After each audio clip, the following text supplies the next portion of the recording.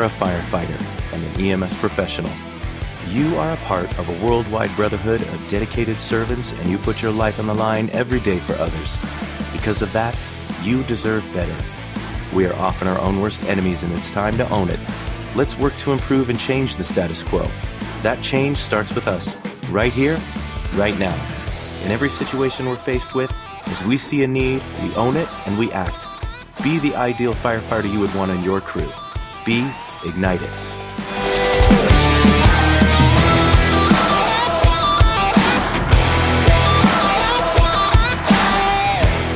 Hey everyone, my name is Ryan Rodriguez and I'm the founder of Ignited and your host for the Ignited Firefighter Podcast. The Ignited movement is a battalion of firefighters who challenge the status quo through a forum dedicated to self-improvement and accountability. In each of these episodes, we discuss a myriad of different things challenging the fire service today, from leadership and tactics to how to improve ourselves physically as well as mentally. We aim to civilize the mind but make savage the body. And even though the focus is on the fire service, topics and principles we discuss span all kinds of professions. That being said, let's light the spark.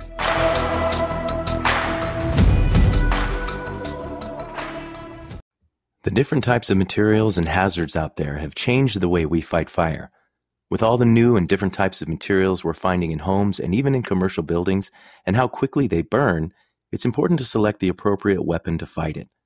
Materials burn a lot quicker and a lot hotter, which means our window for effective attack, along with our margin for error, is getting smaller. My guest today, Adam Wilson, talks about his experience in doing research on how nozzle selection, hose management, and hose line technique are crucial elements to consider when fighting fires. And we also talk about the resources that he's used to learn more about this specific topic. Well, Adam, thanks for joining me today. I know you're out at Maricopa Fire, and I know you've done some work through Arizona State Fire School and taken some classes for nozzle management and hose line management. But before we get to that, why don't you tell me just a little bit about yourself? Okay, so like you said, my name's Adam Wilson. I've been with the City of Maricopa Fire Medical for going on 2 years. November will be my anniversary date. Prior to that, I got into the fire service in 2006. Was kind of a journeyman before I found my home where I'm currently at. Went to paramedic school in 2012, and currently I am riding backseat on V-Ship, ladder 571. Cool, right on. So you came from Yuma, is that right? Like a smaller department? That's correct. 6-station department, busy department, transport department. So, I'd been born and raised in Yuma, Arizona, kind of worked for Yuma Fire along with a couple other agencies, and decided that I wanted to step outside my comfort zone and really kind of see how I could become better by stepping into the jungle that we call the Phoenix Valley area. Right, yeah. So I'm on the far east side of the valley area, and you're kind of on the far opposite, southwest side. So everything in between is kind of a jungle, you're right. So let's talk a little bit more about the classes that you took and what kind of sparked your interest in regards to doing like the nozzle recon and hose management stuff you do. So it all kind of started for me back in 2015. Some stuff that had happened with a previous organization, some of the stuff that kind of bled over into my personal life. So my wife kind of came to me and, like the fire service does, it kind of affects not just your work family, but your home family. Right. Yeah. And so I had decided to make a change, and that change led me to my current organization. What sparked my interest? So I have a couple mentors, and they've been valuable in my upbringing in the fire service. And one that always sticks with me, my mentor, his name is Robert Riamas. He works out at Tolleson Fire Department. Mm-hmm. And he always said to always live my interview. And so between my family, looking at my kids growing up, and being the type of role model I wanted to display to them, being a professional, which our profession says that we are, right? And between going back to living my interview, I wanted to be a better firefighter. So, what had sparked a lot of my interest was I finally was not comfortable knowing what I didn't know. Mm-hmm. And for me, when I look back at that, I was at a place where I was complacent with kind of just going through the motions. So when that epiphany happened, I wanted to take more hose management classes and nozzle management classes because I felt there was a lacking in my education base that I wanted to be better. So Chris Slayer, a captain out of Mesa Fire Medical, mm-hmm. his cadre every September for the guys in Arizona put together what is called tactical hose management class. So I went to that class, and that, I would say, changed the trajectory of my drive, my passion, and my just in the fire service in general. That's cool. It really made you more honed in and interested on that one particular thing, huh? Absolutely. So I took that class, and it was a 2.5 day class of just, hey, this is the science behind not just the tools of the nozzle, the hose, but it also went and delved deeper into how the arena for firefighters has changed, the environment, and how the environment has affected the fire behavior that comes along with that. Right. So about 2 days into that class, one of Captain Slayer's cadre personnel recommended and kind of pushed me, and kind of kept not badgering me, but pushing me in a good way to take, if I liked Chris Slayer's class, then I should take Aaron Fields' nozzle forward program. Mm-hmm. So I kind of bit him in a hod, and it was probably, give or take, a week or 2 weeks after that, I made the decision, and I signed up for Aaron Fields' class, which was 3 days, which comes out to I want to say 24 hours of just solid hands-on hose movement, nozzle work, science behind it. And those two classes, I think, had changed my perspective of where I wanted to go.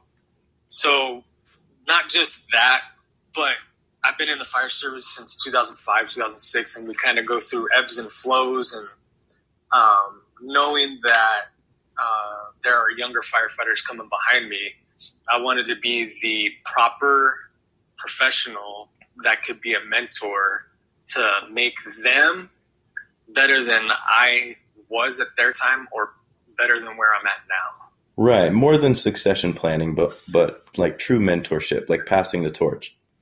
Absolutely. Yeah.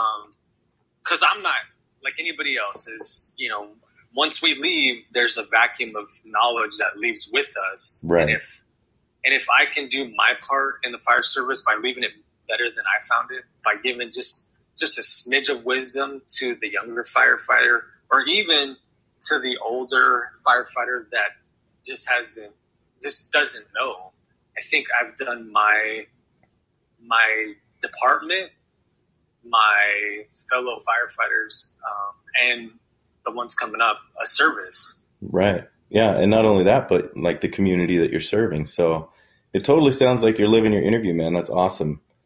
How does everything, you mentioned the nozzle forward class. So yes. Where's that held, and who's that through? So Aaron Fields, he's based out of Seattle Fire Department. Okay. He's a backseat firefighter. Prior to the fire service, he has a background, I want to say in some sort of professional sports. And I can't remember if it's a rugby or some sort of professional sports. And so he developed the nozzle forward. He built the nozzle forward program, which is information that it's not new. It's just he's combining it. Work from Andy Fredericks, Brian Brush, he's taken all of that knowledge and he is trying to base it off of facts that are proven the test of time, and educating firefighters all across the country. So last year in November, Chris Slayer was able to bring him down to Chandler Fire Training Facility. Oh, okay. And so it was nice because it was right in our backyard. But Aaron Fields says that if you're willing to give him your time and your effort, that after you go to the initial nozzle forward class and pay the first time, you can go to any one of his other classes that he's teaching around the nation. You don't pay the fee to the class. You just have to pay your way to get there, and you can continue to take sets and reps. Just show up, huh? That's cool. Yes. That's cool. So, man. but I think between those two classes help build a good foundation for me, and kind of add it into my playbook, my basic Firefighter 1 and 2 playbook, and help me make me a better firefighter, because I know that, our Firefighter 1 and 2 academies have so much that we have to teach to the students that I think that we don't get enough sets and reps. Right, like on the specialty stuff. It's kind of all Absolutely. This stuff is packed into this amount of time, and you got to cover all these things. And then we come out of it with like a general sense. And I think sometimes you'll see the guys break off into their special interests like TRT or hazmat or even paramedic. But this honestly is something that every one of us as firemen, every one of us as firefighters should be honing, don't you think? Absolutely. So I've since taken those two programs, how in the fire service, our mentors shift with where we want to go, what our end goal is, I guess. So taking kind of what Chris Slayer had taught in those classes, along with Jason Steffen and the rest of his cadre, he puts on his crew, he kind of tasks his crew with, hey, we're on an engine. I expect my request as the captain is to do a minimum of an hour of fire training, which in a cycle is what he calls it. Right. And I think that is a very reasonable expectation to set forth for any crew. So I kind of took that to heart, and I try now, whether that's calls, whether that's obviously like scheduled training or scheduled classes, I try to work around that to just get an hour, whether it's, like I'm an engine guy. I love engine work. And like right now I'm assigned to the ladder. So right now I'm trying to learn that discipline of ladder company functions and get that dialed in. So that's where some of my time has gone. But I think it's very manageable. I mean, I think of every fire truck with a small percentage. We all have things in common. We all have hose, and we all have nozzles, and we have water. Right. Yeah. It's the basics of the job, right? Absolutely. Yeah. And I think that the only way we can there's no such thing as luck. I think that the shortcut in anything, like Aaron Fields, Brian Brush, Chris Slayer, and a lot of the guys out there preach it, is the shortcut is work. Yeah. I agree 100% with you. I don't believe in luck. I believe that we create our own situations, and the result is the work of that. And I totally agree with you.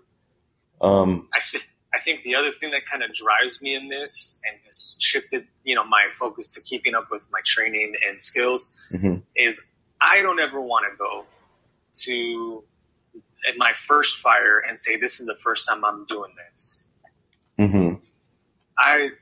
Because I think when you look at, like, we call ourselves professional firefighters, right? And if we say we are, just like professional athletes, I mean, how many hours are those professional athletes dedicating to their craft? Right. So I kind of take that approach. That's a good point, man. That's a good point. My view on is, if we're professional, I mean, think of Michael Jordan. I mean, he was on a 30 for 30. And he was saying that there was times that I think he lost 50 miles an hour shooting free throws. Right. So that when he went to the line, it was just natural. Yeah, and the more research that I read about on the physical side, I'm a peer fitness trainer for my organization, and so I'm reading these studies all the time about how the demands of our job are likened unto professional athletes. So you're kind of right on the money there. And so to take a lackadaisical stance or view or whatever on your profession is totally lazy and, in my opinion, unprofessional.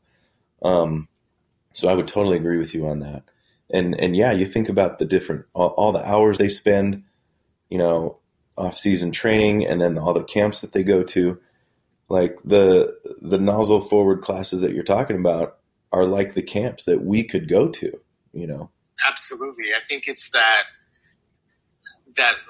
motivational drive to invest in your own career, and that's the true way who wants to be there is the people that are willing to invest not just their time but their money, right? And build those relationships with some of the guys that know more than we do. Right. And people are coming from all over the country too to these classes, if not regionally. So you get a sense for what people are doing in other organizations. And it's just a fantastic opportunity to kind of network and see what's out there, see what's going on out there. Absolutely. 100%. So in these couple of classes that you've taken, have you identified any benefits of smoothbore versus fog nozzles, or how's that shifted your opinion on those? So what has shifted my opinion, I was a pro fog nozzle firefighter in the earlier days of my career. Uh-huh. And the more I've become educated that it's not just the look of the nozzle that obviously makes it work the way it does, but I've become more disciplined because I want to be the best engine firefighter that I can be for my crew, right, my organization, them, meaning the citizens, and also to my family so I can come home at the end of my tour. So the only way that I'm able to be successful in that aspect is to be disciplined with my weapon selections. Mm-hmm. In this case, it's different types of nozzle applications, along with hose size and nozzle applications. So maybe I've gone a little bit too deep into that respect because I was a pro automatic fog nozzle guy because it was cool. You could do the wide angle fog pattern. Mm-hmm. But the more those classes I took and the more I've read through UL's water mapping study, through obviously taking the UL, I think it's an 8-hour series of modern fire studies of modern fire behaviors that encompasses flow paths, all of that. I've leaned more now to I'm a 7/8 smoothbore type of firefighter. Mm-hmm. And the reasoning for that is there's at 50 PSI on a 7/8, you flow 150 GPMs. Mm-hmm. So your first two initial attack lines, if we say we're going to be in accordance with NFPA 1710, like a lot of the other stuff that we follow with NFPA, mm-hmm, our two initial attack lines for interior firefighter need to be a minimum of 300 GPMs. Right. That has shifted because obviously our fire environment has changed and mm-hmm, it's become more dangerous, and fire grows more quickly now than it did, say, in the 70s and even the 80s. Right. Yeah, those videos you see that UL put out that show the setup from years ago versus today and the materials that are used and how long it took fire to grow back then versus now, it's just like it's a world of difference. Yeah. And the other side of that is so I've looked at some and read, and it's not in full detail, unfortunately, because there's sometimes 200 plus pages to NIOSH reports. But when you see that a common denominator has been the nozzle's been partially shut down on an automatic fog nozzle, because whether that is the nozzle reaction to get the desired flow because of the increase in the eye. Right. The other scary side of that is with an automatic fog nozzle, we truly don't know what we're flowing consistently. Mm-hmm. There's that variable where if you're on an automatic fog nozzle, you'll have the beautifulest stream that's out there, but you can be flowing at 65 GPMs, mm-hmm. and a minute later it's 110.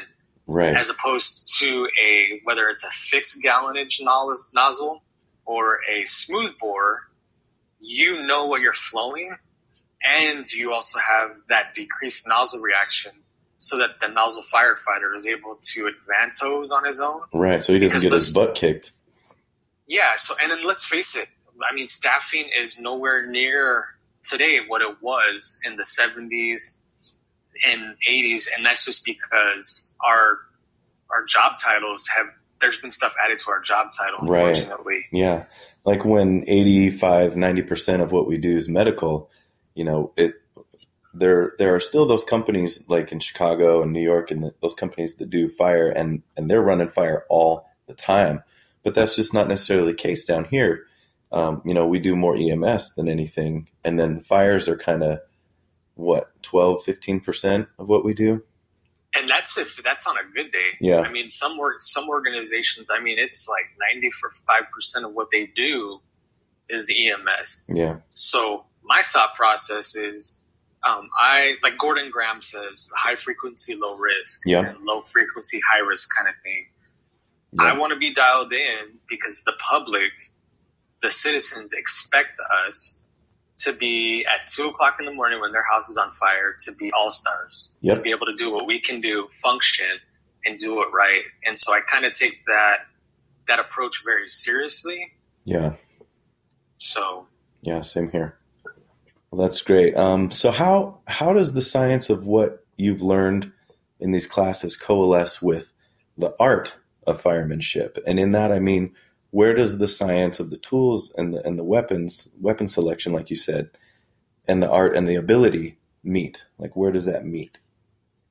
I think they both meet in the middle. To achieve our desired results, you need to have both blends. Mm-hmm. So I think that it goes back to times have changed, where in the 70s, the 80s, the 90s, and probably even in early 2000s, that senior firefighter who has passed his stories on has either A, retired, or B, we aren't just getting enough fires. So right. The way we offset that, I think, is when we step out of our four walls of our organizations, and like you said earlier, is we network with others and we gain knowledge.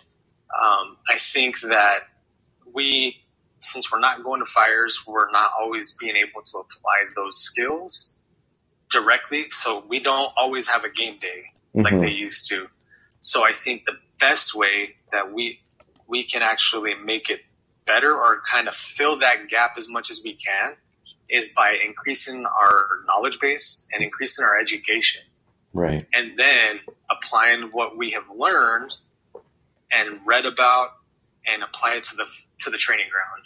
Right. And I think that is so crucial, applying it, because I think we all know people who've gone to college and have like stacks of degrees, but sometimes they just don't know how to apply that. And so it's like, well, what good are all these classes that you're taking if you're not applying what you've learned or sharing what you've learned?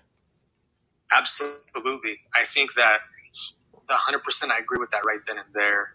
I think we need to kind of get more to our professional side of the aspect is, well, hey, we're not going to fires. Mm-hmm. Then let's go out on the training ground. Whether it's, hey, we're going to pull hose for 30 minutes. Hey, we're going to do our research on our nozzles because we need to know how that nozzle works. Hey, maybe we need to break it down because there's a blockage. Hey, we need to feel that nozzle reaction so that when it is our game day, because it never typically happens when we want it to, that we're spot on, that we can accomplish the mission, which is life safety for the victims and property conservation by putting the fire out. Right. Yep, exactly. Right on. With all of the information that you've learned and the new things that maybe have influenced your perspective on things. Do you feel like maybe when you bring that stuff back, do you feel a little pushback, or is it pretty well received for the most part? Well, I'm very fortunate where my organization is at. It is still a very young, fluid organization with some older mentorship. Mm-hmm. So it's been nice that we can have that kitchen table conversation about what knowledge has come back, how it has worked. And I'm very fortunate that our organization has personnel within the ranks that are willing to meet you in the middle and listen to what the other side has to say. Right. And then understand of how some of that information affects business today and how we can change our direction of what we may have been doing to better effectively perform it in the future. Mm-hmm. Now, I will say, and it's just like anywhere else you'll have, there is that 10% rule, right, where some of those people you can't reach. And that's the unfortunate side. The best thing I think that we can do as fire service leaders or students of the craft per se is to continue to help educate the people around us and train them up and elevate them to a level of a professional that you or I expect when we dial 911. Right. Someone we would want responding to our emergency. Absolutely. Yeah. Yeah. That's kind of my litmus test. Like, am I the firefighter that I would want showing up to my house? Am I the paramedic that I would want working on my family? If not, yeah. if I'm not, if I've got something to shore up, then I better get to work. Absolutely. And I think John Sparrow on their podcast, him and Tom Johnson say it best. Their like one line kind of sticks with me is, would you want you rescuing you? Yeah. Is probably the easiest way that I could put it into words and apply it to my own life. Yeah. Like you said, with self-reflection. Exactly. Yeah, those guys do great work.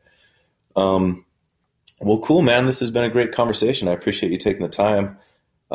It sounds to me like you're challenging the status quo just in focusing in on this idea of science and method behind nozzle movement, different types, all of that stuff. So it's good that you're becoming a specialist in that thing, you know. And all I can do is try. I wouldn't say it's weird because I wouldn't say I'm challenging the status quo. Aaron Fields kind of puts it best is nothing that's being taught is new. Right. As far as nozzles, as far as hose movement, he's finding and building a system to make us more effective, to keep us safer firefighters, to keep us more aggressive, to accomplish the mission. The unfortunate thing is, and I'm going to chop up this quote, so forgive me, but we're in a time where there is information overload, but there's a lack of education. Right. Yeah. Where we can go into Google or we can go into Facebook, we can go into anything, and we can look up anything we want to, and we can say that we feel like we can become a master of that without really truly educating the entire principle that we're trying to find out. Right. We can learn all the stats and everything behind it, but if we don't understand the concept or the true principle behind it, then it's kind of pointless. Absolutely. Yeah. And I meant like challenging the status quo in that you're out there doing these things. And there's some of us that would, you know, we see some of the people who kind of get complacent, and that's kind of one of our things too, is like complacency kills. It literally Absolutely. Kills us. So I appreciate what you're doing, man, going out and learning these new things and bringing them back. I appreciate you just even letting me come on and just kind of talk about it, just because it kind of, I was one of those guys that if I would have never changed the trajectory of my career, I probably would have been what we hear every once in a while they call a recliner sniper. Right. Then that's a bad term, I think, just in general. But I think that being able to kind of come on and talk to you, or even just talk to cadets in this like regional fire academy, right. and just kind of spread like my little nuggets of what I've learned, my pitfalls as a firefighter that I've run into, what I've learned. I think that kind of helps me maintain my focus outside of like, obviously my family, obviously my crew, the citizens, and my friends, that I try to keep that expectation that I'm going to be the best that I can be for them. That's awesome, man. I appreciate it. And I know everybody around you feels that and they see it. So thanks again for chatting with me today, man. I'll let you go so you can get back to your day off and enjoy your 4-day. Thank you very much, Ryan. Yeah, no problem, man. We'll connect again soon sometime. Yeah, and if, like I said, if anybody needs to reach out, I think you have my email address. You can put that up on the episode if they're just asking questions. Right on. I'll be at the Mile High Firefighter Conference, taking a couple classes there, trying to learn as much as I can. That'll be at the end of September. And then in the middle of November, we have the Copper State Fire Conference in our own backyard in Chandler, right, which has a phenomenal training cadre that's coming out to put on hands-on classes that are just passionate and motivated about the fire service. Right. That's going to be a good time. All right, man. I'll catch you later. Have a good 4-day. All right. Thank you very much, Ryan. Thanks, bud. Bye. One of the things I really appreciated in this interview and in this conversation was that Adam said that he tries to live his interview. And that's fantastic, because so many times we get people who come in and spout off buzzwords and there's no substance to what they're saying, and then we find out that their integrity is lacking. It's so crucial to live your interview. Live up to those things that you promised you would do. He also brought up a good point, how important it is to network and share your knowledge. Go and travel to these different areas of the state and the country even, and learn these new things, these new techniques, these new technologies that are coming out. All of these things that would better arm us and give us a better weapon selection to fight the enemy, because the enemy has changed and we need to adapt to it. Thank you guys for listening to the Ignited Firefighter Podcast. Please subscribe and share. Leave me a rating and a review on iTunes. I appreciate each and every one of you for your support. Please join the Ignited Firefighters Facebook group, and you can find me on all social media at IgnitedFF. Thanks again for listening, and until next time, if you see a need, own it and take action. Be the ideal firefighter you would want on your crew. Be ignited.